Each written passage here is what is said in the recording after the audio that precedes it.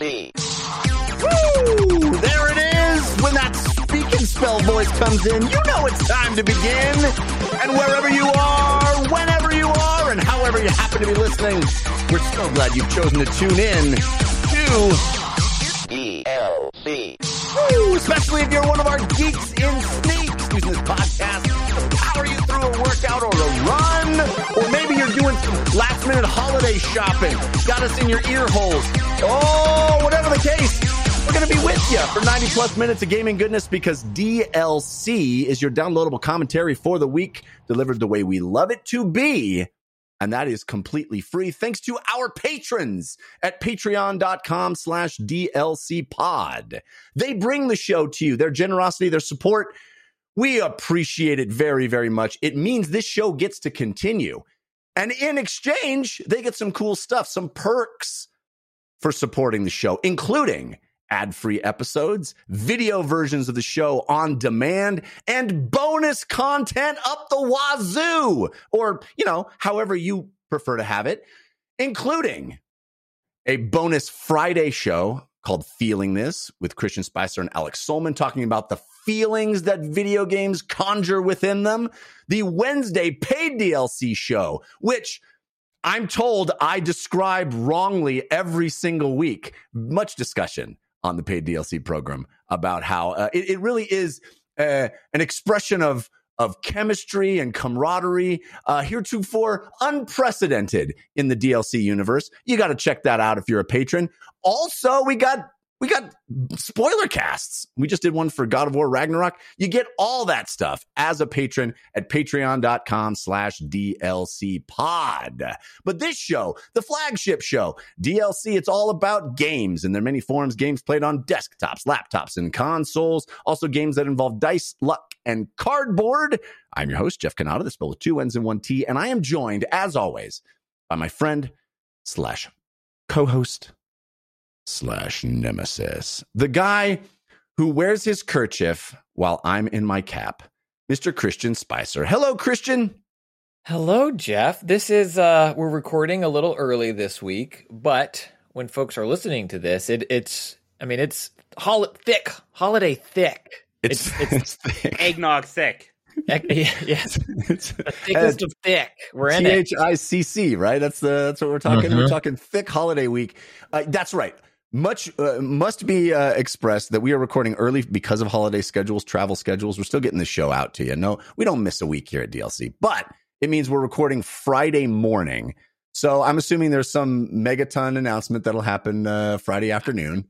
I mean, with the amount of news there already is, there's bound to be more over the week. It's like the end of the year. Everybody's like, hey, boss, we still have these 20 press releases. What should we do with them? Send them? Yeah. So, ladies and gentlemen, bear with us if we're not talking about something huge that happened. But the good news for you, listeners, is that we have an awesome guest to do it with. You know that DLC always stands for your downloadable Kanata and your downloadable Christian. But this week, I'm so excited because DLC stands for Disney, Licks, and Clutter. Because we have the co-host of 90s Disney, Last of the Nintendogs, and Game Mess Decides. Our friend Mike Minotti is back with us. Hey, Mike. Hey, and you know what? You know what's fun? Minotti is 1 N 2 T's. Look at that. You are my mirror man. You are my inverse. Now everybody's going to get both of your names wrong when they try to spell. One of them was 2. One of them was 1. Yeah, you know. We're excited to have you back on the show. It's been too long. Big fan of your content. And we got a lot to get to before I literally get on an airplane and go visit my family for the holidays. So let's jump right in and start the show the way we always do with Story of the Week. Story of the week, it's the story of the week. Story of the week, it's the story of the week. Story of the Week is the part of the show where we make our case for the most important stories that happen in the world of games this week. You can always submit stories for our consideration by sending us an email to dlcfeedback@gmail.com. That's also where you can send comments or questions, anything you'd like us to know. We love hearing from you at dlcfeedback@gmail.com. But there are other ways to hang out with us, to talk, to interact with the community. We have 2 forums for that, including a Discord, which is at 5x5 DLC on Discord, and a subreddit, which is 5x5dlc.reddit.com. Both great places with great people. I would suggest investigating for yourself to confirm that that is true. But Mike, you are our guest, so you get first pick of stories. What would you consider to be your story of the week? Oh, like you said, there is a lot going on here. I can't believe, we'll get to it. Like, we got news about a Tomb Raider game. I'm like, nah, not even close for story of the week. Everything going on. I am actually still kind of obsessed about Microsoft just having no presence really at the Game Awards, except for, I think, like a commercial for Game Pass. Yeah. They did not have a good year. It was a bad 2022 for them. You can understand and sort of maybe forgive on some philosophical level why they didn't have very many games to release. Making games is hard. Games get delayed all the time. A lot of things are still impacted from the pandemic and what happened. But just not showing up at the Game Awards, that's just a miscalculation. That was just the wrong move. Yeah, I mean, Microsoft did address that this week, but it's interesting. I mean, I think I agree with you that Microsoft had a bad year. Like, I think there's data that says, yes, I can't deny the games that they put out, first-party games, were not great this year. But, like, the other side of that scale is just Game Pass. Yeah, right? Game Pass is great. Pentiment is great. So there are bright sides for sure. But, it is such a cutthroat industry still when it comes to things like those AAA games. And I'm not, live or die by AAA. A lot of my favorite games this year aren't AAA. But in the bigger context of things, that stuff just does matter. And it is just a weird look to not have really anything on that level come out, especially when you're, competitors having a decent year with stuff like God of War and your Horizons. Year. Yeah. Well, Aaron Greenberg, who is Xbox marketing, the head of marketing at Xbox and has been for many years, addressed this. He tweeted on, I'm not sure if you guys are familiar with the platform Twitter. Anyway, he tweeted that, quote, "We have a lot planned to show and share about an incredibly exciting year ahead for 2023. We appreciate folks are eager to learn and see more. Timing is always key, but don't worry, you will not have to wait too long for what's next from us." Mike, do you think that's a sufficient explanation? It's basically, hey, we got stuff for our own show. Why give it to the Game Awards? We got our own shows and things and events coming up. We'll show you then. Is that acceptable to you, or do you think it's still a missed opportunity? I think it's a missed opportunity. I see the logic there, and obviously everybody's doing their own things, and they have their own shows, and they know they can reach an audience. This is a chance to reach a really large audience. We know tons and tons of people are watching the Game Awards, and that's a lot of people who maybe aren't Xbox diehards. Maybe that's people who are on the fence. Maybe that's a lot of people who don't really know what Starfield is, and that's something that's coming out soon, and they need to be excited about that. Or maybe there are people who forgot that they're working on a new Perfect Dark, things like that. So yeah, you have your own show, and of course you got to show up and have something big there, and hopefully that's happening sooner rather than later. But come on, there has to be an opportunity to, again, if they had something, if they just showed something else from Starfield, it didn't have to be too much, and maybe just had something about one of these games we haven't seen in a while, like your Fable, like your Perfect Dark, just something to get people reminded that, oh yeah, 2023 is going to be the year where Xbox does start releasing some big games again. I know that they've been quiet over there. I've been thinking about getting a Series S. They've been cheap for a while. Yeah, I can bite that bullet now. I'm going to look out for a sale or what have you. So I understand. Yeah, timing is of course important, and this stuff's difficult. And maybe they're still scared about committing to dates for some of this stuff. I don't know. But again, there had to be a little something. I would not have thought Nintendo with their, I love the Switch. It's becoming like a decrepit old system now. They had a surprising amount of stuff to show at the Game Awards. I can't believe Nintendo had more to show than Microsoft with its relatively new consoles. Yeah. Yeah. And they had an opportunity to kind of steal the show. I think if they had shown a really cool Starfield thing or some surprising Fable moment, I think that would have been a buzzworthy thing that people would have come out of the show saying was one of the top moments, if not the top moment, if they could have pulled it off effectively. So clearly a potential for buzz for them and positivity coming out of the show and a lot of eyeballs on that thing. So it is a bit puzzling.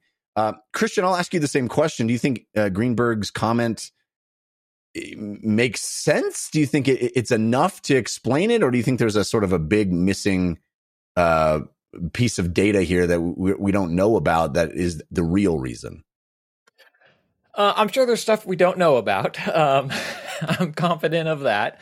But I think his statement covers it. I think I land on the other side of this discussion. And I think it kind of opens the door for what other publishers had done with E3 before also, of who needs who. Like, does Microsoft need the Game Awards, or does the Game Awards need Microsoft? The Game Awards needs big announcements and these big things to get their eyeballs to it.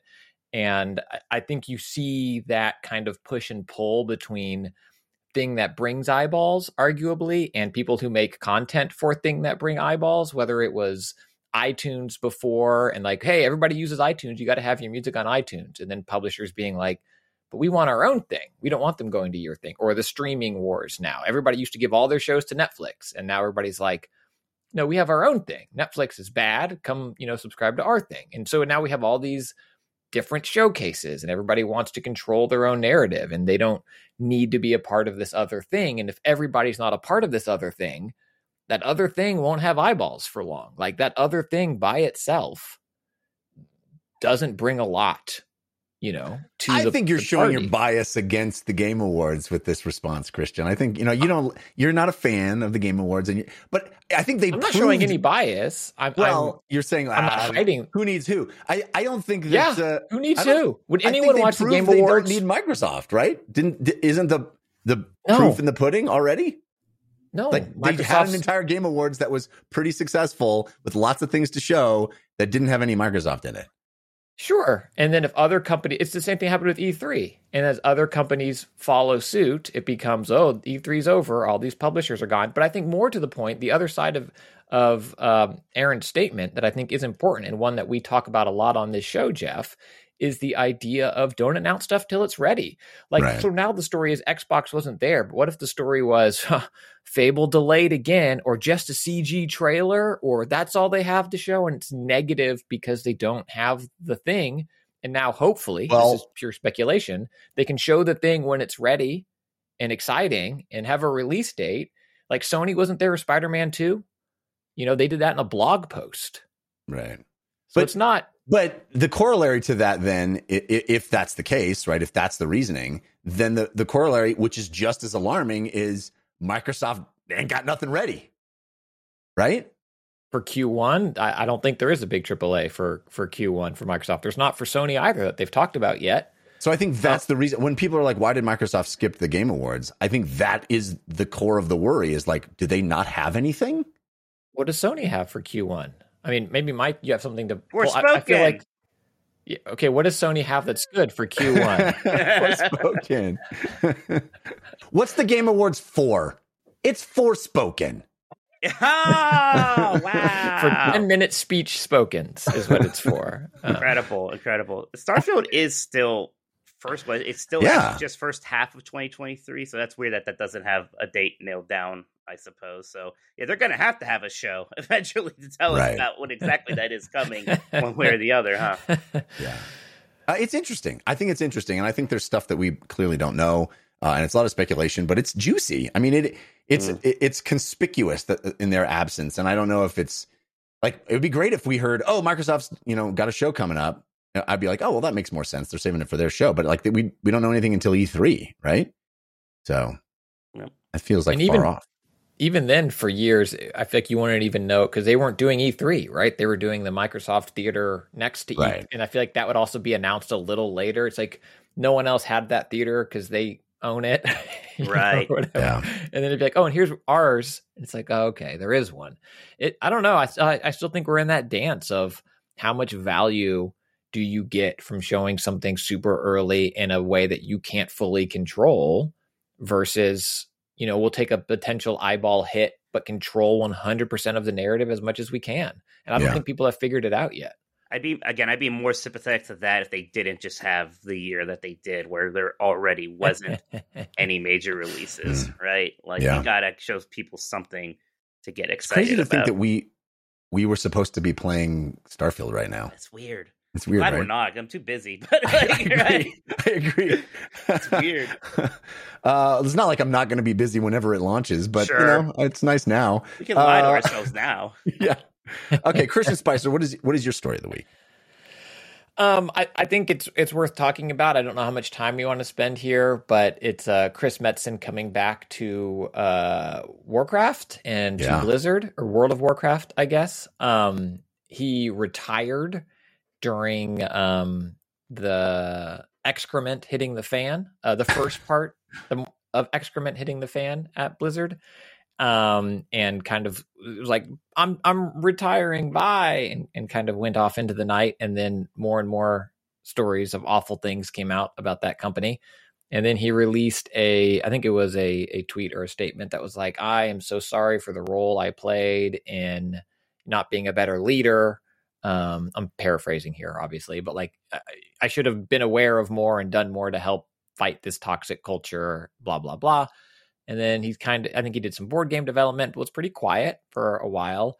And now is coming back to the Warcraft leadership team as creative advisor, which feels title made up to bring person back. Yeah. I don't know what it is.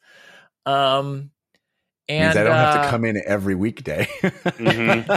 I still work from home. Yeah. And I think, Jeff, I'm more curious to get your take on this. I don't know the man. And I never have worked at Blizzard, this is purely from the outside, and as someone who has been disgusted by the things that happened under that former leadership and under Bobby, who's still there. This hit me as this sucks. This is a bad thing. Why do you need that again? And I think the other side of that is that people can change, and shouldn't they get another chance? But then also, shouldn't someone else get a chance? Like, isn't there someone else that could have this chance to do this that wasn't at least complicit in what happened? And I don't know. You saying the praises of Dragonflight last week, like, does this excite you? Because he's made some good content for them. Well, but I don't know. Feels bad. I don't know of any specific accusations about Metzen in particular. Like, I have never heard, Metzen treated me like a jerk. He clearly was in a very high leadership position when a lot of bad stuff happened, as you said. So there is culpability there, and he has admitted to that, as you said.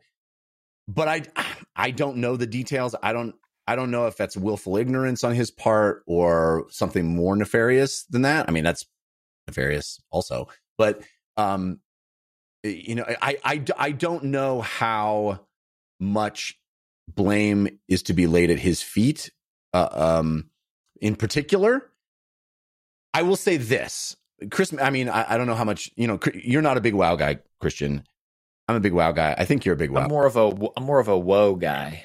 Wow, nice. So Metzen is and has been the avatar of WoW, so to speak. He has been the face of it, since its inception. He's been the heart of it, really. He's the guy that comes out at BlizzCon and says, for the Horde and for the Alliance. And he's the voice of several characters. He's the spirit animal of World of Warcraft and the Warcraft franchise. He has been that guy. He's the Ben Brode, before Ben Brode. And so I think in a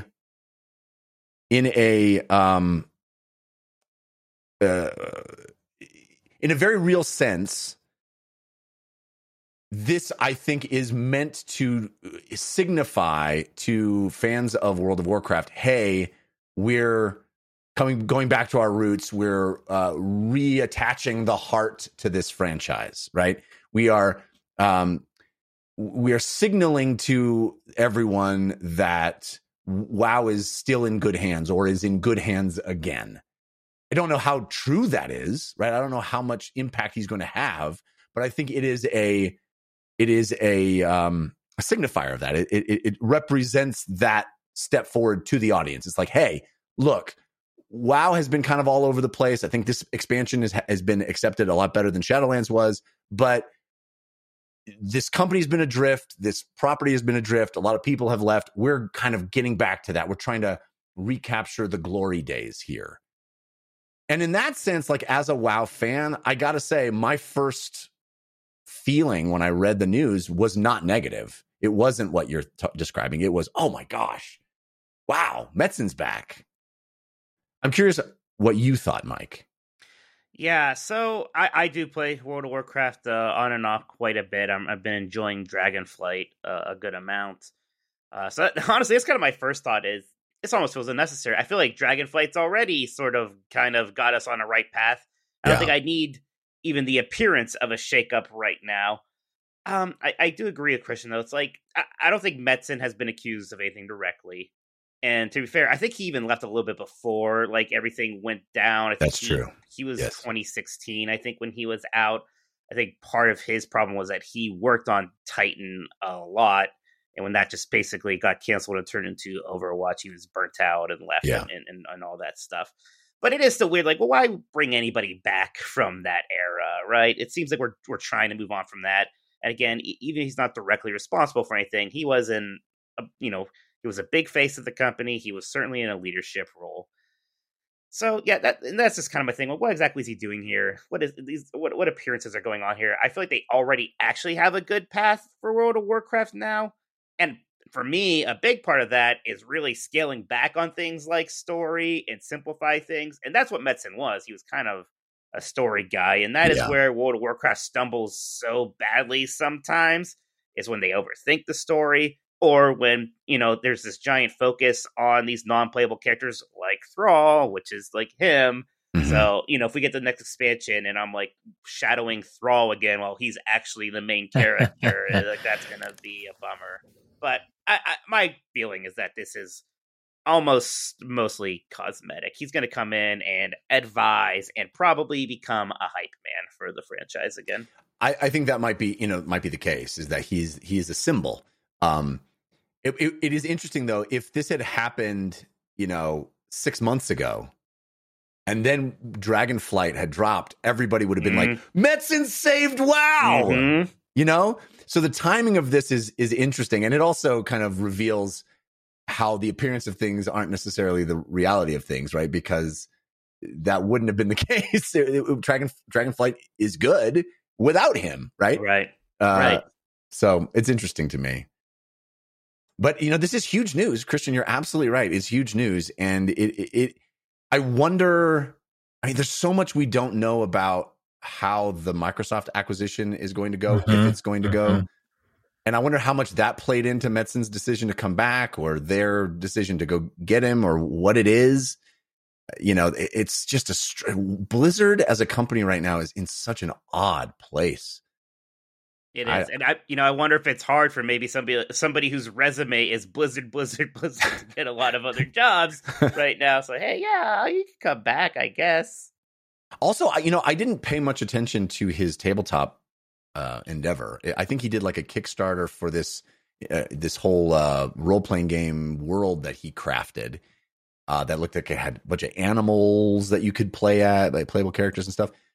It looked kind of neat, but I didn't back it, and I didn't really pay much attention to it. I wonder if that did not do as well as he had hoped it would, or if he's sort of done with that and moving to the next thing, or how that all affected things. Yeah. I also think that sometimes, the quarterback unretires. Yeah. It's hard to, when something is your life, you're like, I'm ready for something else. And then you're like, I am defined by this other thing. I need to do the thing that defines me. But I also think, well, Christian, just before you go on, I would like just to point out that I am ready to retire at any time, and I will stay retired. So should you have the weird way to to announce the end of the show, but should financially our show come into some sort of windfall where I am able to retire, I'm happy to do that. Anyway, go ahead. What were we going to say? I like the world where like some angel VC comes in and like buys our show, but you're contractually obligated to stay on for 4 years, but it's clear that you're just gone. You're just like, hey, DLC stands for doesn't look caring. I don't know who cares anymore. Who cares? Everyone in Discord's like, it's not how it used to be. No, I love that. What I was going to say is that, I feel like much like the story for decades was the death of PC gaming for so long. And PC gaming is stronger than it's ever been and, refused to die. I feel like the story with WoW has often been the death of WoW. I mean, I think you mentioned it offhand a little bit. Like, I can't believe they're still charging a subscription. Like, it hasn't done what so many things do of like flip to free to play, and like the numbers are sagging. It's not what it used to be. And to be fair, you can free to play it for many levels. Yes. Just so you know. That's true. Yes. Yeah. Yes. So they did do that. But like, this shows that they still see it as a franchise worth doubling down on in many ways. And yeah, I have no clue what that means long term for Blizzard or the franchise, but they clearly, hopefully, have some plan in mind.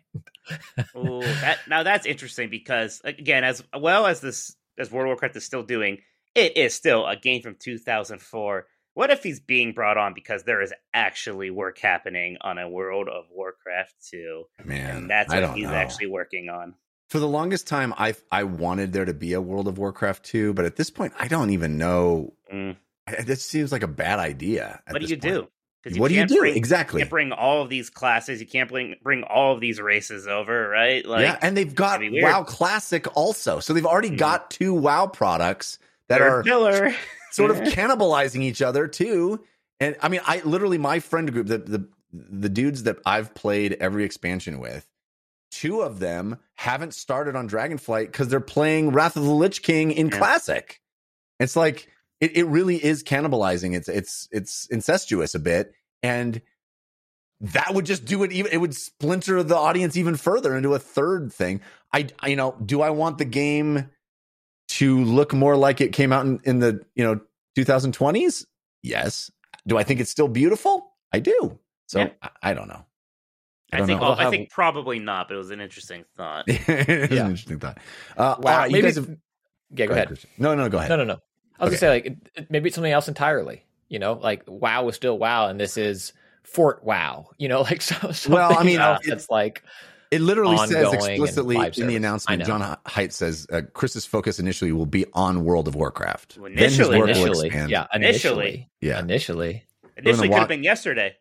He walks in, he's like, WoW's doing great, guys. All right, next thing. Let me see that WoW document. And done. What's next? I did it. I saved the day. You guys have left me a boatload of amazing stories to choose from. Too many stories. I'm just going to do Jeff's potpourri of VR news. I want to clump some stories together and do some VR news. Interestingly to me, I'm excited about the release of PlayStation VR 2. I have my pre-order in. I'm waiting for February. Excited? Not you. Are you excited, Mike?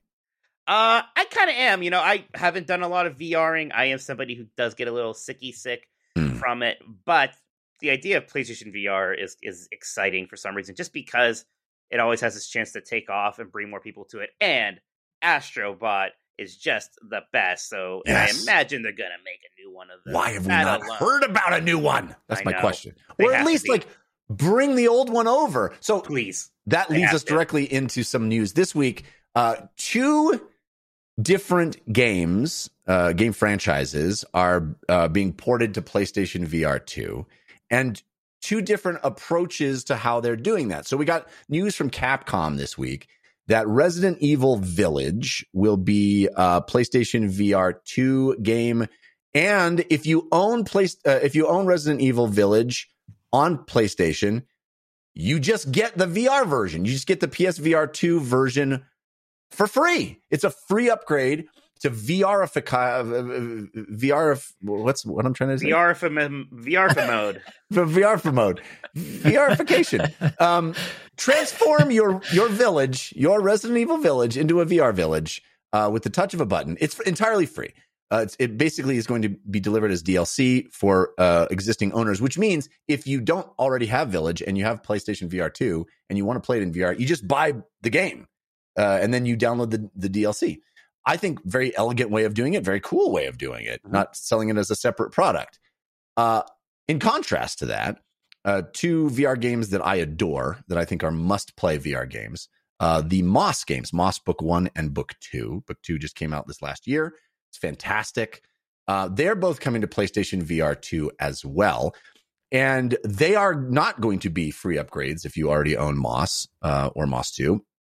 well, actually, you would know no way to own Moss 2 on PlayStation. But if you already own Moss Book 1 on PlayStation VR, you got to buy it again if you want it.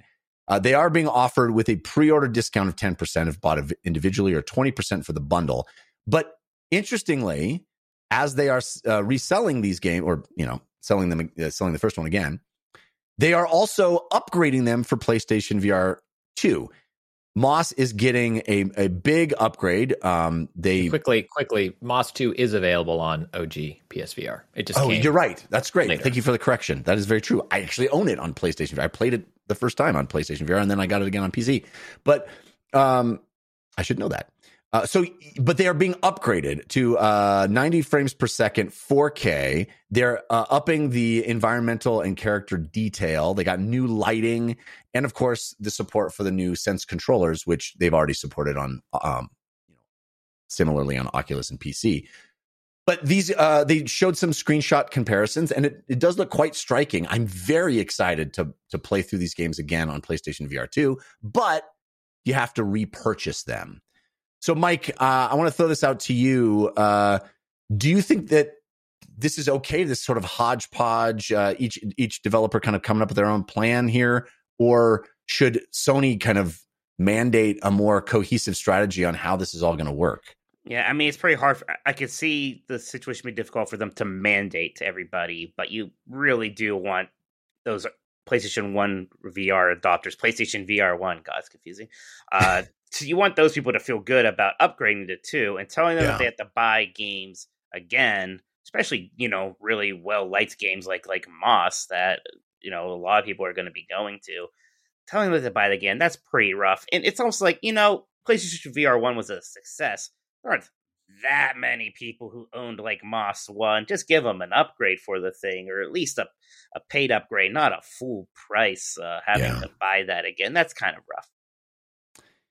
Yeah, it's a bit of a bummer. I'm a huge fan of that developer. I'm a fan of those games. And I wish they were handling it a bit differently. It is cool that they are upgrading those games visually.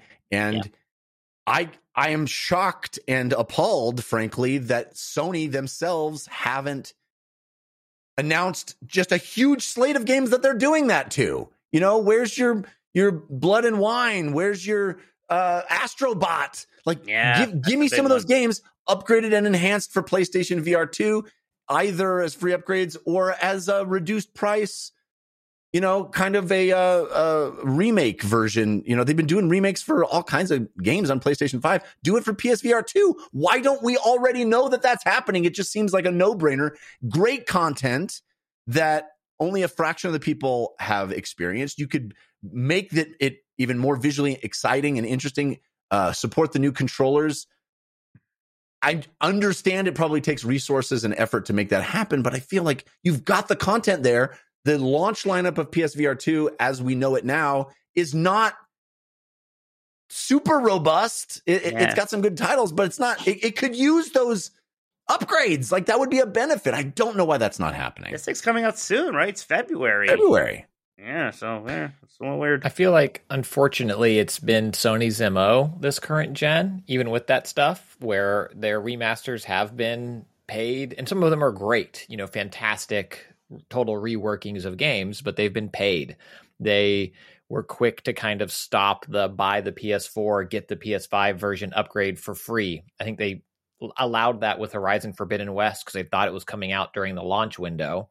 And then when it got delayed a little bit, they said, well, no, it no longer qualifies for that free upgrade. So you're going to have to pay $10 more. And then everybody was like, the heck? No, we're not. Mm-hmm. And they walked that back. But they haven't seemed to follow, Microsoft's approach of, for so many of their games, getting those free, some big, some small, but up-resing boosts and being able to play the best version whenever. Spider-Man, great game, came out quickly again as a complete edition with some extra bells and whistles that weren't added. Ghost of Tsushima did some freebies, but then also did the paid expansion if you wanted the purely PS5 version. I love their games, and I was looking at, as I'm prepping for our end of the year episode, Jeff, like just what their year was in terms of content I love. And so much of it is content I love that they made this year. but how they release things, there are still games on my PS5 where like it downloads the PS4 version instead. Oh And yeah. I'm like, no, there not only does there have to be a better way, there is. And it's on the box next to me. I mean, it's crazy to me. Similar. We've said it a number of times, and I'm going to keep saying it. It's crazy to me that we're 2 years into the console cycle, and there's very, very few reasons that you have to have the new consoles. Very few. I mean, if you want to play the newest, latest, best, coolest stuff, you can just play it on your PlayStation 4, and it still looks pretty darn good. Need more Ratchet and Clanks. Yeah, and Returnals, I guess. Those are the two. Yeah. Those are the two, right? Are there more than those? I don't know. I can't believe Gran Forspoken. Turismo 7 was somehow also a PlayStation 4. That one shocked me. Yeah, and yeah. Ragnarok. Like Ragnarok's just stunning looking, and it's so like, weird. yeah, no. That is so weird that there are people that like played God of War Ragnarok, like, you know, one of the big Game of the Year contenders, one of the big AAA games on a base PlayStation 4. Yeah, And I heard it was great. Right? I've heard, you know, like load times are longer and resolution's lower, but I've heard that super playable, great experience. If you played the first God of War that way, you won't notice anything different, and it'll be an amazing experience for you. And that's like great, but also kind of like maybe it shouldn't be. right? Right. Like maybe right? I don't know. It's 2 weird. 2 years into a console cycle. I mean, that in some generations, that's almost halfway. Yeah. You Back know? in the old days, exactly, we'd already be talking about like what's going to be after the GameCube. This thing's getting old. That's wild. All right. I mean, there's other VR news, but I think it's an early announcement that HTC is planning to do a headset. But I'm sure we'll be talking about that the first week of January when CES happens. So I'll wait and we can talk about it then. I do want to talk about, because Mike, you brought it up, and it sounds like you're excited about it. This news about the new Tomb Raider game from Crystal Dynamics is going to be published by Amazon. Yeah. Why Amazon? Does it didn't Embracer embrace Tomb Raider? we thought they embraced him with dollars with a purchase. Right. But I assumed that when they embraced them, they whispered so soft in their ears, "We will publish you." Right? But no, I guess they need that Amazon money. I guess after maybe Saints Row wasn't bringing in the cash flow, they needed to partner up here or something. I don't know, but yeah, it's Tomb Raider. Yeah. Well, Unreal Engine 5 Tomb Raider, I'm sure it's going to be beautiful, and quote, the most expansive Tomb Raider game to date. Man, I was just thinking it'd be, Tomb Raider is great, but they made it more expansive. That'd be so awesome. You love expansive stuff, Mike. That's like your whole thing. You're like, make it more expansive. I'm always saying, Jeff, I gotta expand it. Yeah. Well, maybe the reason for the publishing agreement is that that's a typo, and it's actually the most expensive Tomb Raider ever made. When I first read it, that's what I thought it said. I was like, oh, wow, that's really a bold thing. It's like, that will certainly be true. It will absolutely be the most expensive Tomb Raider They're yet. like, But I think, Amazon, it's real expensive. No, it doesn't mean that it cost a lot to make. It just means it's going to be expensive for you to buy it. Oh, yeah. Also true. The most expensive Tomb Raider is going to be $70, guys. It's the most expensive Tomb Raider we've ever. I'm super curious what this. I mean, they say across all consoles or what multi-platform. Is it going to be Luna first? Is there going to be? Like. Is Amazon just becoming? Is Amazon just becoming? No, but that's a good question. Does Amazon know about Luna? A publisher? Yeah. What is a? It seems like, to me, Amazon doesn't seem like the company that looks to expand into game publishing because they need to diversify their portfolio of services they offer or find a way to add revenue. Like, I think they do everything already, and they seem pretty profitable at it. I'm curious for the Amazon exec side of things, what this checks, what bucket this completes for them. Right. Maybe they're going to see behind the curtain on Unreal 5 and they're able to tinker because their self-made games are struggling. The one thing I heard posited, which is maybe that's what they're thinking, is that Amazon wants to buy Embracer Group eventually, and maybe this is a little bit of testing the waters there. I don't know, but that's a big deal. And as we're seeing right now, FTC is not a big fan of big deals right now. So yeah. But yeah, otherwise it's weird because everything's about IP. Well, Amazon doesn't own the Tomb Raider IP, so I don't know what exactly is in this for them in the long run, other than they're going to help publish this one game, and I guess get to skim some of the profit off of that. It's weird. Do you guys think that expansive is code for it's open world? Yeah. I mean, the last ones were, that kind of, that open world in a Metroid Prime sort of sense, right? Like lots of corridors connecting. Imagine this one will be more open than that. Yeah, I picture it being similar to God of Wars, the recent God of Wars. Not quite hub and spoke per se, because God of Wars are bigger than that. But I also don't see it being Horizon. I don't think Lara works as well in a Horizon world. Maybe if it's like littered with tombs, but I think that would require a lot of work too. Like there's tombs everywhere. Yeah, she doesn't really have a lot of movement stuff. Maybe they'll give her a motorcycle. She rode a motorcycle in one of those PlayStation 1 intros, right? Yeah, with the real polygonal ones. Yeah. I'm looking forward to it. I've enjoyed all of those Tomb Raider games, and the fact that they're doing Unreal Engine 5, I'm sure it's going to be gorgeous. Yeah. It sounds expansive. It's expansive. It sounds like it's quite a ways off, though. I wonder if we're going to back off from kind of a bit of the grim, dark tone. I liked those last games. I thought they were really fun. I was a little tired of like introspective Lara Croft thinking about what it means to murder a person, stuff like that. I heard they're bringing Henry Cavill in to play Lara. So I'm excited for him. I heard that his schedule has freed up. Yeah, he's just a few days away from taking that back and canceling out on that. Anyway, he'll be the new Captain America by the end of the week. Feige's not waiting. All right, let's talk about the games that we have been playing. But first, I'm going to tell you about our sponsor, Squarespace. Squarespace is the all-in-one platform for building your brand and growing your business online. I've been using Squarespace just as a website construction tool set and the place where I house my website for about 15 years. Yeah, I'm old. But that's just how long I've trusted Squarespace. I've been recommending it to friends and family that long too.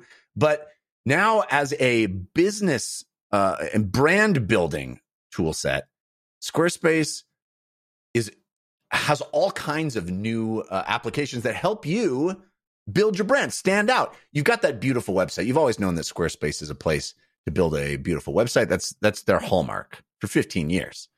Now you can engage with your audience and sell things, anything, your products, the content you create, even your time. You have these member areas that make it easy for creators to monetize their content and their expertise in a way that fits their brand. In the member areas, you can unlock new revenue streams for your business and free up your time by selling access to gated content like videos, online courses, or newsletters. And videos are easy to create right there in the Squarespace Video Studio app, which helps you make them, helps you share them, and lets you tell your story, grow your audience, and drive sales. They have the ability to sell things, whether you're selling physical products or digital products. It's so easy. Squarespace has the tools you need to start selling online. You just drag and drop, plop it in. All of a sudden, your website is an online store. Analytics give you insights to help grow your business in real time. You can learn where your site visits and sales are coming from and then analyze which channels are most effective. It's incredible. There's blogging and commenting features, appointment scheduling, everything you could possibly need. You got to check it out for yourself. Head over to squarespace.com/JeffSentMe. You'll get a free trial, and it's totally free. You don't even have to put in a credit card to use it. They're not going to automatically charge you after a certain amount of time. It's free. The only time they charge you is when you're ready to launch your website. And at that point, you use our offer code, JeffSentMe, JEFFSENTME, all one word, and you'll save 10% off your first purchase of a website or a domain. Great place to buy domains. That's where I bought all the domains that I've ever bought, really. And it's got such a cool front end, suggests other domains for you. It's really slick. Check it out. Squarespace.com/JeffSentMe. And then JeffSentMe is the promo code to save yourself 10% off your first purchase. All right. Let us talk about the games that we have been playing in a segment we call the playlist. Ooh, what you playing this week? Tell us. Ooh, what you playing this week? Tell us on the playlist. Mike, what is on your playlist this week? Well, one of my most anticipated games of the year actually finally came out this week with River City Girls 2.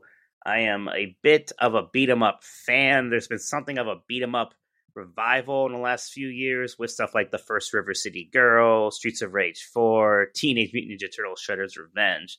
Yeah. So I was really looking forward to this one, and it's launched in a rough state. Oh no! It has a weird frame rate / input delay problem where, and they already addressed it, but the game's accidentally like locked at 30 frames per second or something on every platform, which is creating a lot of input lag and other weirdness. So it's unfortunately in I gotta wait for some patches for this baby now. What are you playing? Yeah. I'm on Xbox, Series X and S. I tried on, but apparently it's affecting all platforms. Yikes! This issue right now, yeah. So it's a bit of a bummer. I mean, behind that though, it's still clearly very much the DNA of that first game, which is this really colorful, bright beat 'em up with the kind of some RPG mechanics. Again, it's sort of following in the steps of River City Ransom on the NES. Gorgeous pixel art, amazing music. Like everything about that first game is really here. A couple of new characters you can play as and stuff like that. But it is something went wrong in the process of we're done and then actually releasing it. I don't know if it's like a Pokemon Scarlet and Violet style memory leak or something, but something's leaking. Something's leaking. Christian, are you experiencing that as well? I know you're a big fan of this game. Yeah, so I'm playing on PC, and it also launched kind of broken. And it they had said this game was coming out this year, and then it had been radio silence for quite a while. And then it launched, I think, in Japan, but without online multiplayer and also kind of in a rough state. And they were like, don't worry, it's still coming to the US, even though the Japan version had all US voice acting in it. So everybody's like, it's out. What's the delay? Like, I think it was published by somebody else in Japan. So I believe there were clearly, contractual dates in which this game needed to come out. And the folks over at WayForward were scrambling furiously to get it into a shape to be suitable for release. Because the first River City Girls did not suffer from this problem. And this game is bigger. There are more characters. The the brawler open world that embodies a River City style game is bigger than the first game.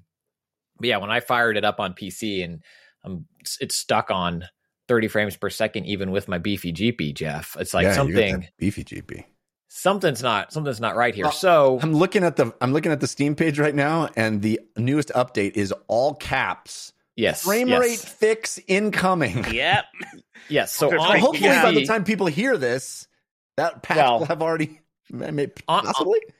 On PC, it's available, but it's you have to go into the beta path, but it's open public beta is like the code to get it. And they're like, hey, we're still working on it. I don't know how long it will take to come to consoles, but I mean, night and day. Like when I was playing it originally, I was like, oh yeah, it feels like you're in a swamp. It does not feel good, especially coming off of Shredder's Revenge and some of the other excellent brawlers that have come out recently.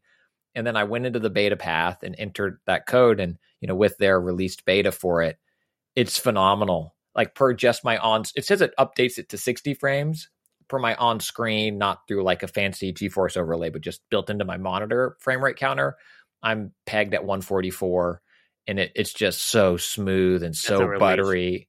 And like River City Girls has always been air quote harder, or River City in general is harder than like TMNT style brawler, where that RPG mechanic comes into play and you have to level up your characters. And whereas like TMNT, if you hold right long enough, you'll get there. It's either insert more quarters or just hold right and you'll get there. And the River City franchise has never really been that. And I was on I think it was the second boss. It's like mini boss or whatever. I could not beat them. Just like pounding my head. I was like, this is harder than the first. I thought this was supposed to be a little easy. I can't do this. It's terrible. And then all of a sudden I got the game at the frame rate it's supposed to be at. And I was like, oh, this is a delightful challenge. I beat the boss. Let's keep moving. So that patch really needs to come to the other consoles. Without it, I would not recommend the game, but with it on PC, it's easily on, super high on my list of games of the year. It's phenomenal. Because for all the things Mike said, the systems that it had in the first game, it gives you cool moves earlier. The music is just incredible.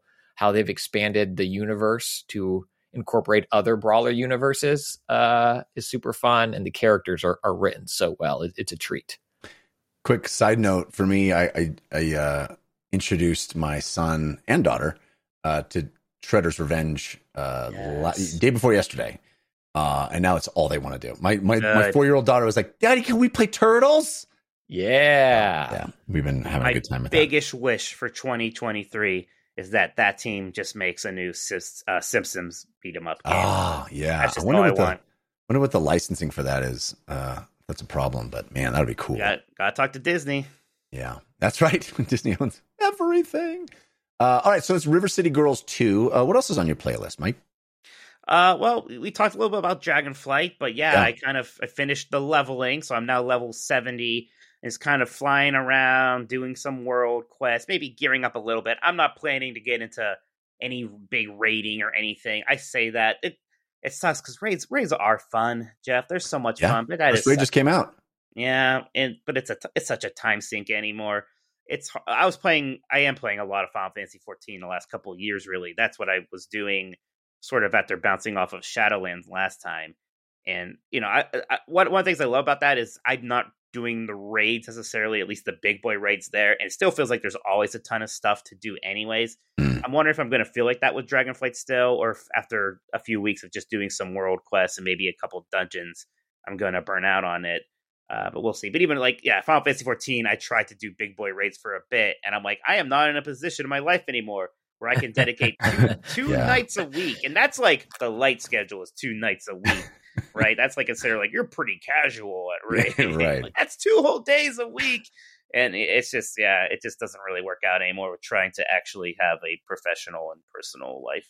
So did you level an evoker, or you have like a legacy character? That what class are you playing? No, I went evoker. I was like, let's try the new thing out. Yeah. For some reason, I stubbornly leveled as a healer the whole time. I don't know why. That didn't really make sense. Just like the long version. Yeah, I just like healing. I'm like, I need to really learn where all these buttons are, so that I'll be a better healer. Then when I finally hit 70, as you know, when you hit 70, the mobs become a lot harder because of the scaling. So I'm like, okay, I'm gonna get some devastation talent tree going there. But I liked being evoker a good bit. I think the breath attacks are a lot of fun, like the hover, just kind of flying around. It's a good fantasy. It's a little bit of a bummer, the whole transmog thing. You can't really like put on armor and see it on your dragon. You have to do that visage thing where you turn into the human. I can get over that a little bit though. I'm just glad that there's a new ranged class added to the game for the first time since launch.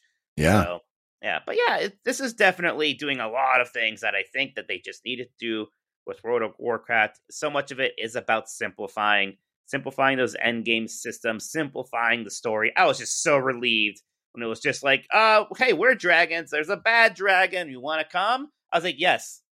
That's all I need. Thank you, World of Warcraft. Fantastic. No, you don't understand. You died, and there's 5 different death worlds. There's 5 different death worlds, and they also still somehow have level 55 bears that you need to kill. God. Yeah. And you can die in Death World. Don't ask about why that is the case. Yeah. By the way, have you ever heard of Sylvanas? Let's talk about Sylvanas for the next 5 years. Like, no. Yeah. No, I agree. I'm having a blast with Dragonflight. What do you think about the flying mechanic? It's great. I love it. It's because there's easily more of that, of finding ways to take very simple systems, practical systems, like traversal, and gamifying them. Yeah. And that's what this is. Like, all of a sudden, flying around itself is something fun. Whereas before, you go to like a flight path and, click on it and then Alt tab out. Or you would maybe just, you get on your mount and fly too, but it's almost the same thing. I would put it on auto fly and then I'll tab out and then accidentally pass my marker or whatever. So it's fantastic. I know it's basically a system that they copied over from, I think, Guild Wars 2. That's okay. Yeah. That's what World of Warcraft does best, is taking good ideas from other MMOs. I mean, World of Warcraft has also contributed enough on its own. I think it can feel okay about that. Yeah. Same thing with the UI kind of editing. That is very similar to what Final Fantasy 14 has. And it's a great thing. I'm glad that's here. I'm glad. I think I don't have any mods installed, which must be a first time for World of Warcraft. Same. The first time ever. Yes. First time. Yeah. Thank God, because I'm tired of like going to curse.com or whatever people have to do these days and keeping like updating my ads and like going, what are top 10 ads that I need to have? So that alone is just very refreshing. Yeah. Yeah. I think it's a real hit, man. I'm back to really enjoying WoW, looking forward to playing it daily and having a good time. We'll see how long that lasts, but thanks, Chris Metzen. You saved WoW. You did it. You did I it. don't want to throw the word hero around, but What else is on your playlist? not I'm still snapping. I'm still Marvel snapping. Been playing. Yep. That's kind of like my daily little. I'm not a big phone gamer at all, but I play a little bit of Marvel Snap on my phone every night. So the fact that a game has me doing that is pretty shocking and pretty cool. But then I checked out those Mario Kart 8 Deluxe tracks, and they're fun. I like the Christmas one a lot. I'm kind of a Christmas guy. I like that whole holiday vibe. So going in a Mario Kart track where there's a magic Christmas train choo-chooing around, that just felt good. That was good for the soul. That's awesome. As far as Snap goes, what is your hook? What keeps you playing? Just winning, progression, ranking up. What's the reason that you keep coming back? I should say winning. I'm just such a winner, Jeff. I just keep winning, and I'm on this 1,000 game winning streak. I just got to see where it goes. I think it's the part in this, the snappiness of it. I love the pace of it. Yeah. In Hearthstone, I played a lot of Hearthstone. I would do the thing. I wouldn't even watch my opponent's turns because they took too long. I would alt tab out. Maybe I just don't have much of an attention span, actually. I think we're discovering you like to alt tab. That's what we're discovering. Likey alt tabby Minotti. Here it's like, it's all very quick. We're taking our turns at the same time. Even if I lose, I can get in that next game really fast. And I love the snapping mechanic where you're sort of gambling or you're sort of calling bluffs. You can get more progression or lose more progression if you think you're gonna win. It's a good way of minimizing bad luck, because if I have a bad start, well, then I just know, all right, well, I'm not going to snap. And if he snaps, then I'm out of here and I'll get to the next game. So it kind of minimizes the RNG factor that got sort of absurd in Hearthstone sometimes. Yeah. And retreating it doesn't feel bad. It's a strategy. I think it's cool. Yeah, the game even communicates that well. Like when you retreat, it almost treats it like a victory. Like, good job getting out of there. Yeah. You escaped. It's like, no, I ran away like a loser is what I did. But I got to say, some of my compulsion around Marvel Snap has snapped a bit based on I think that I am addicted to the ranking up part of it, and the speed at which a new season starts and the precipitous drop that every new season brings with it. It really has been demoralizing to me. To be like, what are they on, 5 already? They've already done several $10 season passes, right? Monthly. It's monthly. Okay. It is too fast. It should at least be 2 months. I think you're right. I want to at least get to level 50 in one of these. I remember I was just playing the one day. I was level 49. Then in between matches, it's new season. I was like, we just had a new season. What? It's crazy. I'm like, I'm almost to platinum, or almost to platinum, almost to platinum. Nope, iron. Try. Get to gold. Iron. It just feels very, very the grind of it is enhanced. Oh well, it's 2 steps forward, 1 step forward, 2 steps back is what it is, and it makes me go, well, okay, well, I guess I have to figure out a different reason for me to play. I just have to enjoy the individual matches of it rather than push myself to try to get higher on the ranks. You are right, though, and I hope that is something that maybe they're hearing, because that seems to be the big criticism. Yeah. These seasons are, I'm happy to buy these season passes, but now I'm starting to think, wait, that's $10 a month. How many months are there? $120 a year, right? Yeah. Oh, no. And it would be fine. I mean, I wouldn't have as big a problem with the seasons being that frequent if you didn't get dropped down so much every new season. It's a massive drop. It's like, okay, well, it's just arbitrarily making me run on that treadmill again. Yeah. I feel like that's the dance a lot of these games, and I'll include Fortnite in this genre of how much FOMO is the right amount and how much is too much to break you. Like this season in Fortnite, and I don't think they've changed it as of we're recording this, but it's kind of been the commotion earlier for when it launched, is that you can't stack your weeklies throughout the season. You need to do them.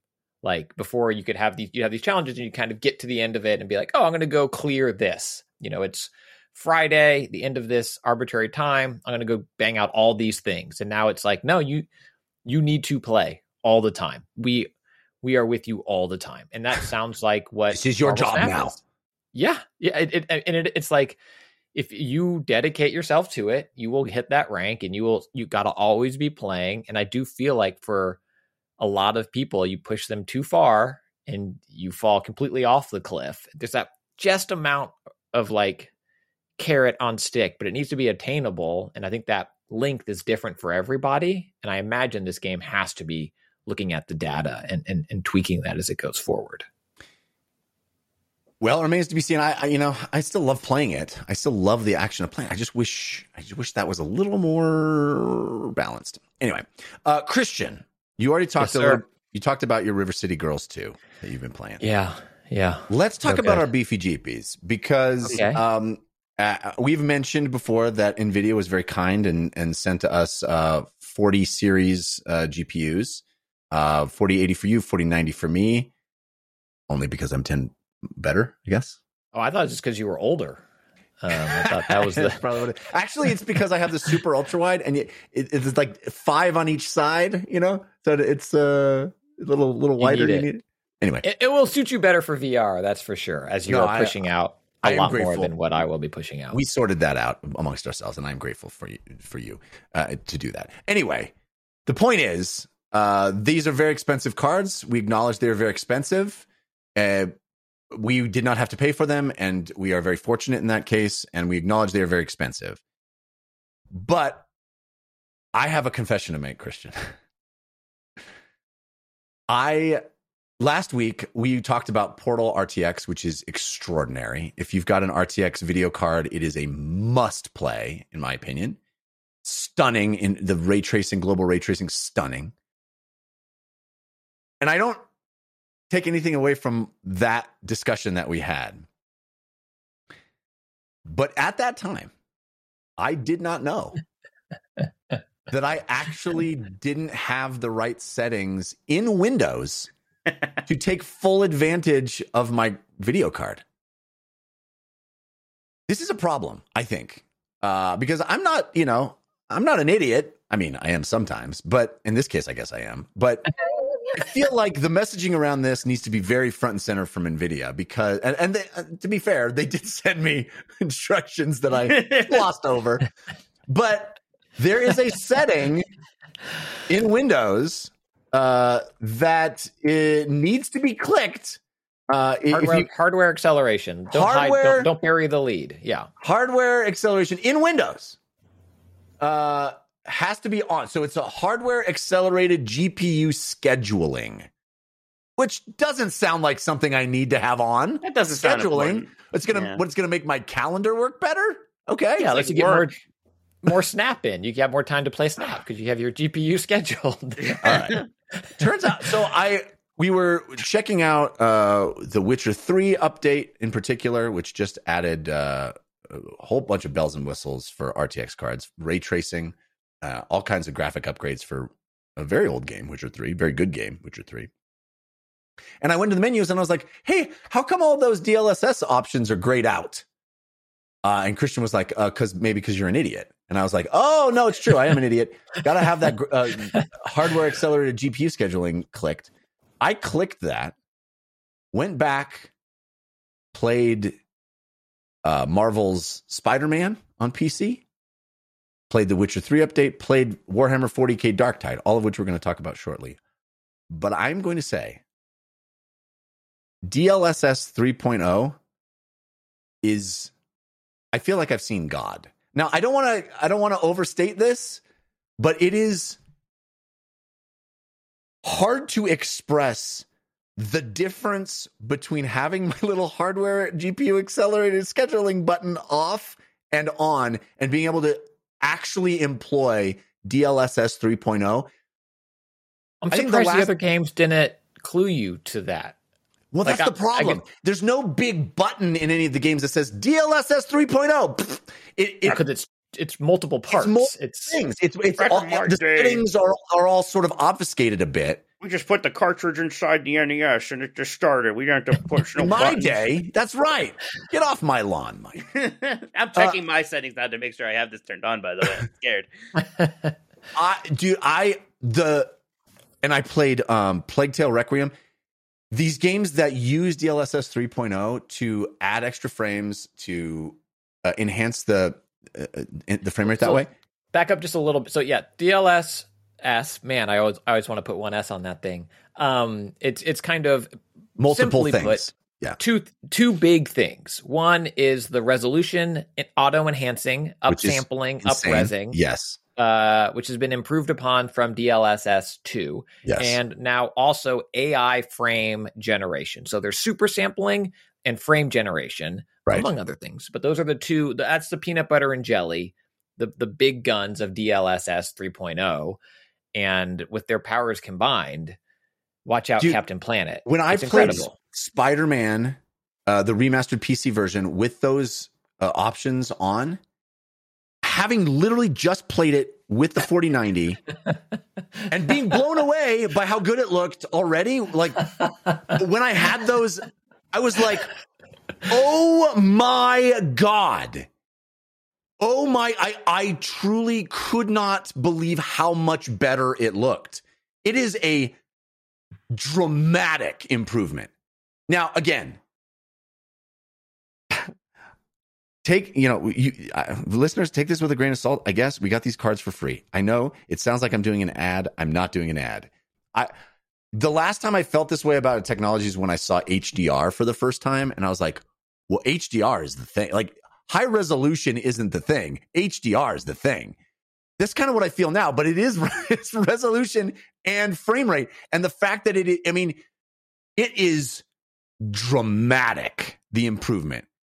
I think it even was more impactful for me because I had been playing it literally without the one little toggled and then toggled it and then went right back into the games and was like, I really do think this is a massive thing that all games need to support going forward, because there aren't a lot of games, frankly, that support it yet. There's more and more, but it's a list of about 30 right now, 40 games.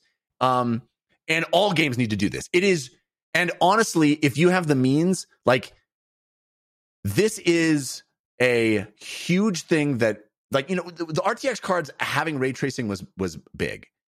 I really do think DLSS 3.0 is a game changer as far as visual fidelity. I'm looking at it on the super ultra wide monitor it is like it's 120 hertz monitor. I am pegged at 120 hertz and it is silky smooth. It's like playing in butter. The super sampling. Butter? It's like playing in butter. It's like being inside butter.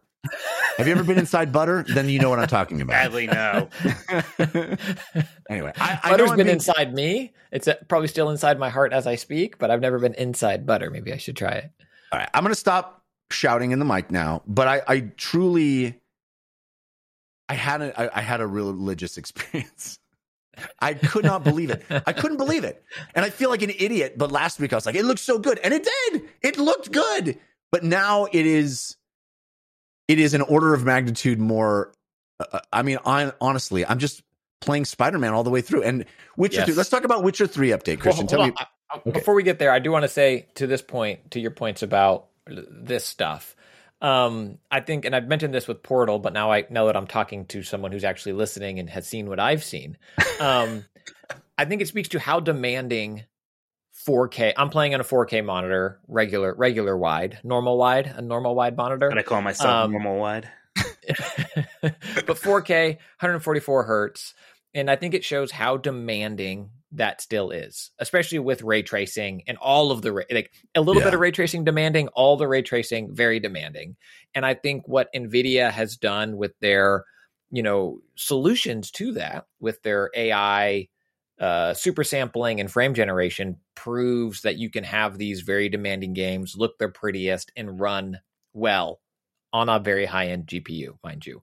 Because one of the first things that I did with all these games is I was, Homer Simpson being like, ooh, like option on, option off, option on, option off, option on, option off. And like seeing my frames just collapse, running Cyberpunk in psychotic mode or whatever it was called. And like, and it's like, it chugs, even with this powerful brute forcey GPU, it chugs. Then you turn on the DLSS 3.0 features and you see it just come alive. And I think the amazing. biggest change for me about that is that there were times with DLSS, whatever it was called, 1, and also 2.0 games where I would sit, and I remember Control, which got updated to DLSS 2.0 later. But whatever version of DLSS Control first had, I'd sit there and look at it and be like, yeah, it runs, I'm getting a little better frame rate, but it doesn't, I can see artifact, or it didn't look like a native image. I'd rather have a native whatever image. And so I'd have to make that decision every time I fired up a DLSS game, like what's better for me here, this or that. And I have not had that problem with any DLSS 3.0 game I've played so far. The best version of it is, super sampling set to auto, whatever it recommends, and then turning on frame generation. And even when I turn that off, the image to my eyes looks as crisp and as clear as when I turn it off and just run it natively and have crappy frame rate as when I turn it on and play almost exclusively over 100 frames per second. And that, I think, is the biggest shift about what DLSS 3.0 brings to the table. Yeah. The downside is what you said. I think it's like 35 games that support it right now, maybe 40 games. And man, it sucks when a game doesn't support it. I know. This needs to be adopted fast by everybody because it is it's a dramatic improvement. I mean, it is unbelievable. Okay, let's talk about Witcher 3 because that was the comedy of errors where I was like texting you like, this doesn't look that much better. I texted you like, oh my God, so smooth. And you were like, I was like, really? It's okay. I mean, it looks like an old game. It still looks like an old game.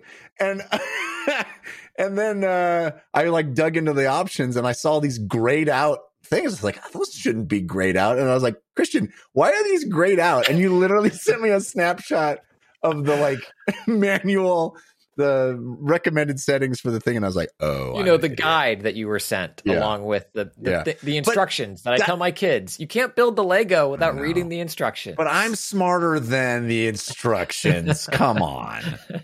I mean that's a real thing. Like the fact that this key feature is limited by the operating system's little like NVIDIA can't do anything to do that for you, right? They can't make the operating system click that little button.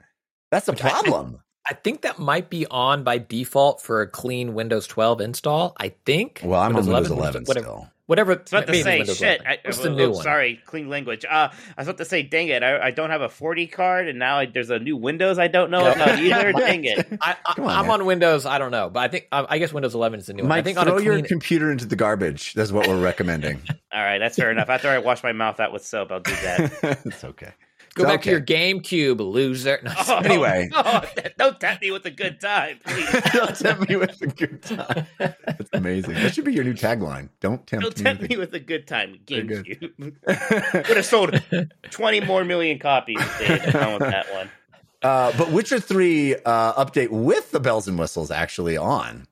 Holy moly. Right, Christian?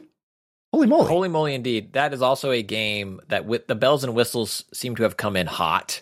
Depending on what platform you're playing it on, it's like, the new version's out. People on Xbox are like, is it? How do I play the old version? Because this new version's not so great. On PC with all the bells and whistles on, it is great and it runs. I haven't had any problems with it. I've only put probably an hour into it. It was one of those things where I'm the person who never beat the main game, Witcher. I beat what's the excellent expansion? Blood and Wine. I loaded Iron, the good one. What's the good one? Blood and Wine and Iron Shores, something like that. Iron Heart. I don't know. Blood and Wine is the one people like a lot. Yeah, Blood and Wine. I did that, like auto level my character in that. It's like, ooh, so for this I'll go back to my old save in the main game, and now I'll play that. I have no clue what I'm doing. Yeah, you're witching. You're a witcher. I only played an hour of it, but mostly what I did, Jeff, is I walked to caves. And I walked into buildings and I turned settings on and I turned settings off. It's a game itself. Yeah. Yeah.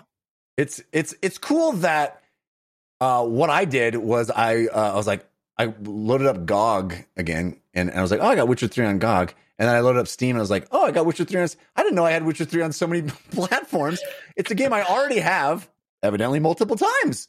And the update is free. And man, it really makes that game sing. I mean, it's a great game. I love one of my favorite games ever. And worth revisiting if you've got one of these cards. Whew, the beautification is real, especially if you do it right. It's kind of like you all talking about WoW. I felt no desire to load mods, whereas before I was always tempted by like, what could I do here or there? And if it runs well for you, it's in a really nice state, and hopefully it gets better for everybody here pretty soon. Yeah.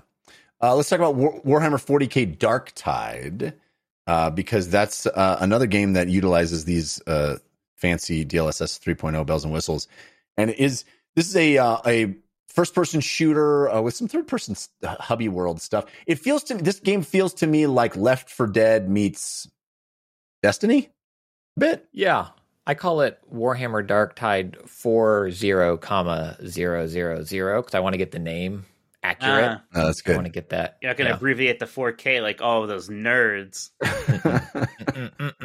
Yeah, it's very much a Left 4 Dead like or a Back 4 Blood like, but with a larger Destiny third person homeworld where you get to see your cosmetics. Yeah, I was not expecting to play. We still have not had a chance to play together, Jeff. And I was like, I'll dip into this, and I want to see what it's like, and I want to see more DLSS 3.0 stuff. I think I've put 5 hours in already. It's gorgeous. Gorgeous. I've had it. I really like this game. Yeah. I think its loop is going to get frustrating for me at some point of like all the little currencies, and I won't be able to keep up with my dailies and stuff like that. But Back 4 Blood did not grab me, but how this mixes in kind of meaningful narrative, kind of in an odd way. But then it looks so good, and the action is frenetic, and I feel like I don't know the enemy types as well. Like Back 4 Blood, it was clearly like, that's the witch, that's the spitter, that's the and here I'm like surprised by new enemies and stuff like that.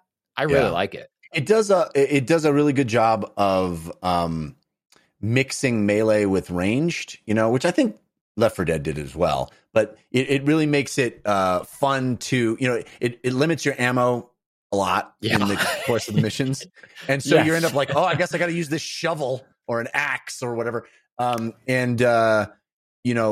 That the melee is fun, and you're just wading into tons of I don't know what they even are, demons. Like the mobs you can clear out with your shovel or your upgraded whatever, and like that's super satisfying. And I think it wants you to alternate between those, like stagger with a shot and then go into the mobs and clear out with melee to consume your ammo for this later thing. And it really does want you to sort of wade into this mess of bad guys, because it'll send huge waves of bad guys, very zombie-like, very, Left 4 Dead-like. And you can wade into the center of it, and you can block incoming melee attacks and then like shove people away with your melee weapon. And then it's wild. And you got grenades and stuff also. And there's character classes, and you're teamed up. There's no way to play this game really solo after the beginning of the game. And you've got character classes, and you're jumping in online with people, and you're doing these very Left 4 Dead type missions where you can revive people that are down and try to all get to the safe area together and do certain objectives along the way. And I'm not a huge fan of the aesthetic of the game. It's very it's very Warhammer. Dark. Yeah, it's very grim, very dark. Warhammer. You suck. Everything sucks. Everybody sucks. Yeah. The world sucks. Even your own main character is like sleazy. There's not a good character to even pick. You're just like, all of them are kind of gross. But I mean, not visually, but like just what they stand for. Yeah. And so that's a bit of a turnoff for me. I mean, if you're like super into Doom, that look, or Metal Hellsinger, it's kind of got that same like grim dark thing. I think, but slightly more shiny. Impressive. Yes, dark shiny. Very well said. With ray tracing. I mean, but the game is utterly gorgeous, and like with all those bells and whistles turned on, silky smooth and amazing, buttery and wonderful. And so, I played a lot more of this than I thought I was going to too, just because the missions are, they last about 20 minutes. You can hop into one. Unfortunately, the load time is, I don't know if you had that, but the load time for me was excruciating. Just the first initial one of like waiting for all your people to load into the thing. And there's a prompt on screen that it says next, and I was like, "Oh, I'm an idiot. I've just been sitting at the screen. Everybody's waiting for me to ready up." And then I push next, and it just shows me the other in-game tip, and I'm like, "Oh, it's not an in-game tip. It's not even a tip. It's just a quote from the Warhammer world, like, "Behold the glory of the coming of the Demon Lord," or whatever. And that's like, next. All power for the Demon Lord. Next. It's like, Demon Lord arriveth. And I'm like, why am I nexting right now? Makes you think, though, about the Demon Lord. Yeah. I quickly realized that, yes, I can just put my controller back down. I was like, oh, I'm the idiot. And I was like, nope, I'm doing it gave right. me something to do. Like, oh, I'm reading these quotes over and over. Don't listen to your parent and observe the Demon Lord. Oh, okay. Wait a minute. Anyway, so that's Warhammer 40K Darktide. I think Christian and I are both enjoying it more than we thought we would. And it's very pretty. I mean, it's really one of the most beautiful first-person shooters I've played in a long time, and it's utterly stunning. Now that you have those settings on, you need to, at least on Game Pass, go in and play your 10 hours of Need for Speed. Because it's the same thing. You know what I did? I played Plague Tale Requiem, which is, Jesus, unbelievable with DLSS 3.0. And I also loaded up Forza Horizon. Dude, Forza Horizon. Technically, that's just beefy. That's not DLSS. That's just beefy. That's not just it doesn't support DLSS 3.0, but holy moly, was it silky smooth. I mean, I was like limiting it at 120 frames per second and it never moved. It was like 120 frames per second all the time. So, yeah, real nice. Real nice. All right. I have one other game I want to just mention quickly because I keep putting it off. I got a tweet from someone who is at Barini on Twitter saying, "Hey, Jeff, this game is going to be your new jam. Got to check it out." I was like, okay, well, if you say so. So I did. It's an indie game called Swordship, which I think is like $20, $15, something like that. Not a super expensive game. This game's very cool. I've never seen anything like it. It is really a clever new subgenre. They call it a dodge 'em up instead of a shoot 'em up, a dodge 'em up, because you don't shoot in this game. Everything shoots at you, and the game is dodging the bad guys in a way to make them shoot each other and kill each other. So you are playing a speedboat in the post-apocalyptic future where everything's water. You're trying to collect cargo and capture it and take it to certain places. The way you do that future and Mad Max's future need to meet. Yeah, you right. have a very livable future. This is Waterworld and Sandy and Dune and Waterworld. Addicted to water, my friends. So it works kind of like Spy Hunter. You know, the old arcade game Spy Hunter, where you're going super fast and you could just run into something and pick it up and it attaches to your ship. That's how it is. Very satisfying when that happens. But most of what you're doing is going along this fast water. And very few games, if any, in my experience, have I witnessed where it's coming at down the screen. Very few games where I'm coming sort of at me. I'm looking at the front of my ship and it's coming at me, basically. Oh, so like the Stampede level in Lion King for Super Nintendo. Yes. A reference we all remember. That's what I'm here for. No one can get past the giraffe level, Mike, so no one knows what that level is. It's on the back of the box, okay, Christian? We all saw that. Anyway, and so there's these bad guys that pop up or come down. They're flying ones. There's ones also in the water, and they'll have different attacks that'll be shooting at you or detonating and they'll track you so you can sort of decide where their attack is going to land. It'll be like beep, beep, beep, beep, beep. And so you can place their laser beam or their bomb or all kinds of different stuff on the other bad guys. And then you have the ability to sort of dive under the water for short periods of time. So you can dexterously dodge, just move your ship out of the way, or you can submerge and dodge at the last possible moment. And there's all these ways to chain those collisions and those enemies hitting each other, and it gives you credit for cool chains and stuff. It's an arcade game, and it's basically a roguelite as well, because you're just doing runs as far as you can go and as many cargo things as you can get before you die. And if you're like me, you die a lot because it's very kinetic, very crazy. You're trying to get, you're trying to get it so it's the last second before you are hit, and then you dive or you dodge out of the way. So there's lots of, pushing your luck and trying to get right at the very edge of, I exploded. Start a new run. Let's go. Very, very cool game. I've never seen anything like it. It really feels original and cool. Super, super inexpensive, and I highly recommend it. It's great on Super Ultra Wide. It's great on Steam Deck. It's really pretty. Yeah. Very stark, cool art design. Color very palette, simple. yeah. Yeah. It's called Yeah, it sounds neat. Swordship. And that's what I've been playing this week. Cool. All right. That's going to do it for this episode of DLC. We do have parting gifts coming up, so stick around for those. But Mike Minotti, thank you so much for being here. It's always a blast talking to you. Thank you. Yeah, I appreciate being on again, just right before the holidays. What a great time to talk about some video games. Indeed. And tell folks where they can keep up with you and all the stuff that you do online. Yeah, I am Tolkoto, Tolkoto on Twitter and Twitch. I've got my 2 video game podcasts with Jeff Grubb with Last of the Nintendogs, our Nintendo podcast, and our more general gaming podcast, Game S Decides. And then I also have 90s Disney, my Disney podcast I do with my brothers. I think we're at Disney World at the start of, or the end of November. We had a trip just a little bit ago. We're going to be doing a trip report that'll probably be up by the time this show is up. So check out that episode to hear about all the things I enjoyed in Disney World just a few weeks ago. Awesome. Very cool. Did you go to Pandora? Oh, I was in Pandora for sure. That area is incredible. I can't wait. Just being there, especially at nighttime with the glowing lights everywhere, just like the way everything just shines, and you're under those floating mountains with the waterfalls. And they have green beer, so that's also nice. I want to go there so bad. I want to Great. go there so bad.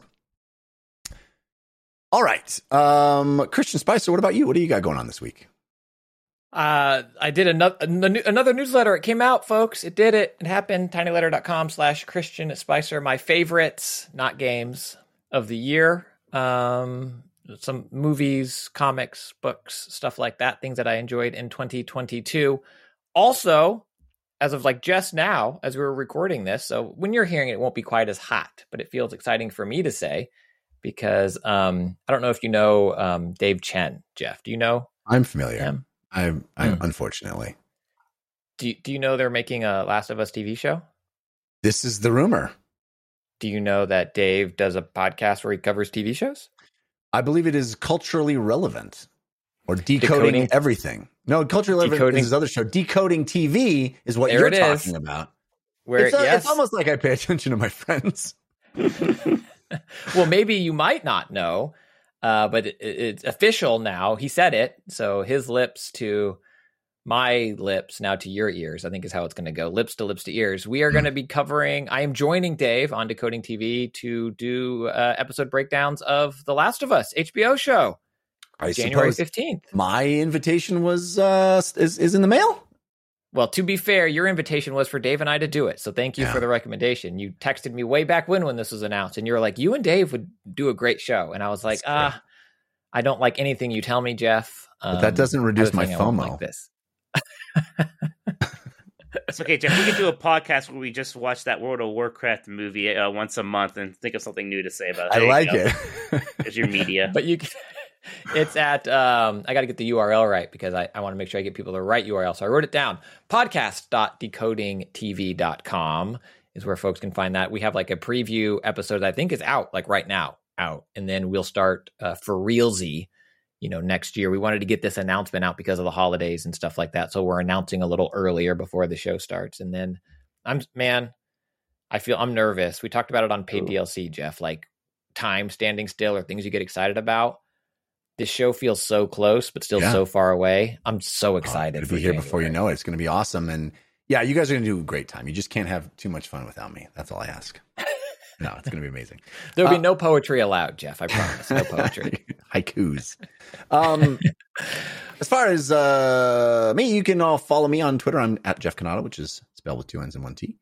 And I've got the Filmcast, which features that same Dave Chen. I don't know him. Yeah, not familiar. And Devindra Hardawar. talking about movies and TVs. We just dropped our 700th episode. 700 episodes. And the 700th episode is about Avatar: The Way of Water. It is one of my favorite episodes that we've ever done. We covered the podcast covered Avatar, the first Avatar, in episode 81, and now in episode 700, the sequel. How cool is that? So check it out wherever you get podcasts. The Filmcast is what it's called. Also, I do We Have Concerns, which is a comedy science show with Anthony Carboni. You can find that at wehaveconcerns.com, and a sports show called The Fan Controlled Show. You can find that twitch.tv/fancontrolledsports. All right, let's wrap the show up now with our parting gifts. Hey, give us a suggestion of what to do this week. Give us a parting gift. This is your parting gift. Mike, do you have a suggestion to help people get through their week? Yeah, I've talked about how excited I am for Christmas. I enjoy Christmas movies. One that I don't think people have in their canon as much as they should, along with your Elves and your Home Alones and your Christmas Vacations, is Ernest Saves Christmas, which is definitely a favorite of mine growing up. And I rediscovered it, I think, in the first year of Disney Plus. And now I like to kind of watch that one again every year. Just a good, fun time. I miss Ernest. That was just such a goofy, likable character. I think you could pitch any movie to me with just blank Saves Christmas, and I am going to be on board with it, right? Jake Sully Saves Christmas. I'm like, hell yeah, let's go. I like it. That's two now. Man, I got to watch my language. I'm sorry, but that's all right. It's okay. It's all right. It's Ernest Saves Christmas, which is on Disney Plus. That's right. Merry Christmas, everybody. Christian Spicer, what is your parting gift? Also related to the holidays in the sense that people come together and you might see family members who you don't see as often. And assuming a decent amount of our audience is our age range, Jeff, and I know we've talked around this before, but I like to do semi-regular reminders about it. And I try to do them at this time of year so you can encourage to tell other people about it. Do your, cancer screenings. Listen to your doctor's advice. Go get your colonoscopy. Get your mammograms. It's something that... I've talked about St. Jude, and I don't need to get into specifics. I probably never will. But it's important to me, and you all are important to me. So take care of yourselves and do what you can when you're of age to start doing those things and taking into account your risk factors, and tell your loved ones to do the same. Yeah. Because you can't save everybody, but you might save someone. I had a colonoscopy recently, or as I like to call it, Me too. Ernest saves my colon. Hey! We're colonoscopy brothers. I just actually had my third one. So I have Crohn's. So I get colonoscopies a bit more regularly. But yes, I do like to demystify people being afraid of them. They give you the good drugs for those. Dude, that was exactly what I was about to say is they give you the good drugs for those. I was very nervous about mine. I had no sensation after. No sensation. No, like, oh, there was definitely something in there. No, none of that. And you wake up going, this is the greatest day of my life. Yeah. Mm-hmm. So, fact, do it. My only regret, if you're somebody juvenile like me who thinks that farting is funny, they have to kind of pump a lot of air up there. Make sure somebody has a phone to record those ones because you're want to show your friends those. That's good stuff.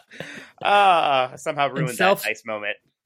Self-screen in the shower, testicular, breast, skin, be aware of your body. And I think people are like, it's icky. And I don't do that. I don't. Markings, moles, sun damage. Be aware of who and what you are and take care of yourself. Yeah.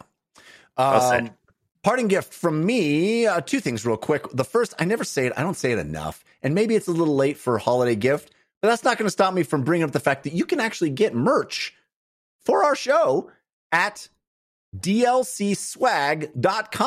Thanks to at Jesse J. Anderson for making that website. Corey Schmidt's Hot Design. dlcswag.com. Check it out. We got good stuff. Hats, mugs, shirts, whatever you need to cover your body and your coffee. Nothing for your legs, though. So go get your colonoscopy in a DLC shirt and hoodie. Nothing for your legs. Nothing below the waist. That's how we record the show. So it just seemed appropriate. Nothing below God, them. thank God. I thought it was just me. I feel so much more comfortable now. Okay, the other parting gift. So, every week, if you listen to the show, the bumpers that we do, including the parting gift bumper, many of them done by Sean Madigan and his lovely wife, his family, an incredible musician, Sean Madigan. And every year, it's a tradition that Sean Madigan and his family do a Christmas song, an original Christmas song that they put together and record every year.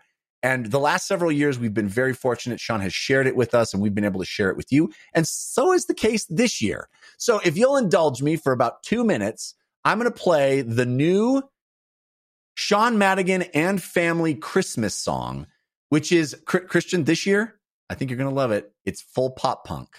So check out Sean Madigan, his wife, his family doing Christmas Eve Dreaming. I can't explain how he comes through. Right down the chimney with the sneakers looking brand new. No, it's not a silly question. I just assume it's gotten better with repetition. Oh, my, now you're wondering why. You always get what you want when your daddy is left to dry. It's because your daddy's got a problem with impulse buy. We say it every year. Now close your eyes and you might hear Santa and his eight dashing reindeer. We're Christmas Eve dreaming, but soon there will be screaming. I hope we last until the evening. We'll make it through. It's all for you. Mom and Dad work the hardest to give you everything that Santa takes credit for. Yeah, we know that he's a reason. The kids are all nice, but only for this one season. Oh my, we get so dramatic over innocence and magic, but it's tragic that you find out the truth when you're still in your youth. We say it every year. Now close your eyes and you might hear Santa and his eight dashing reindeer. We're Christmas Eve dreaming, but soon there will be screaming. I hope we last until the evening. We'll make it through. It's all for you. Jingle, jingle, here comes Santa. We say it every year. Now close your eyes and you might hear Santa and his reindeer. We say it every year. Now close your eyes and you might hear Santa and his reindeer. Reindeer. We're Christmas Eve dreaming, but soon there will be screaming. I hope we last until the evening.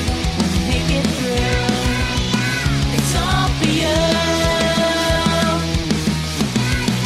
We're Christmas Eve dreaming, but soon there will be screaming.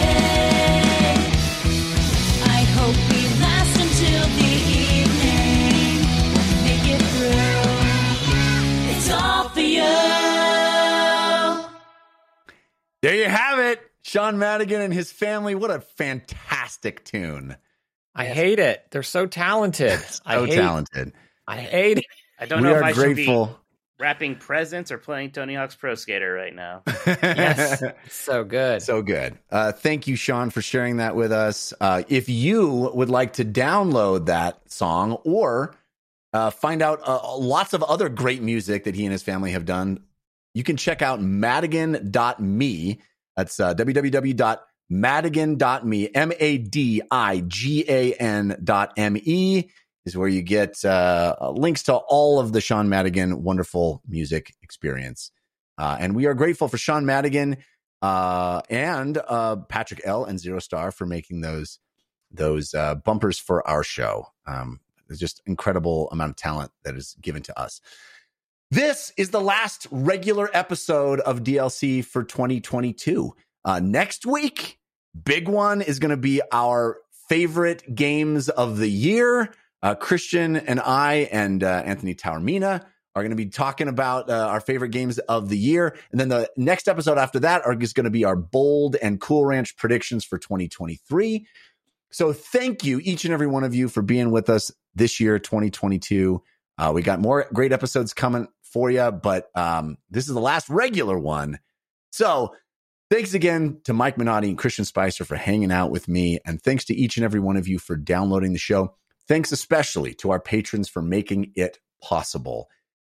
In fact, our top tier patrons, our Hype Train patrons, they get their names read out at the end of every episode. So Christian's going to do that right now. Oh, the weather outside is frightful, but our patrons are so delightful. When something, I should let them know. Just forget that something part there and pretend I had something that worked with it. And then I would say something like, something else, something.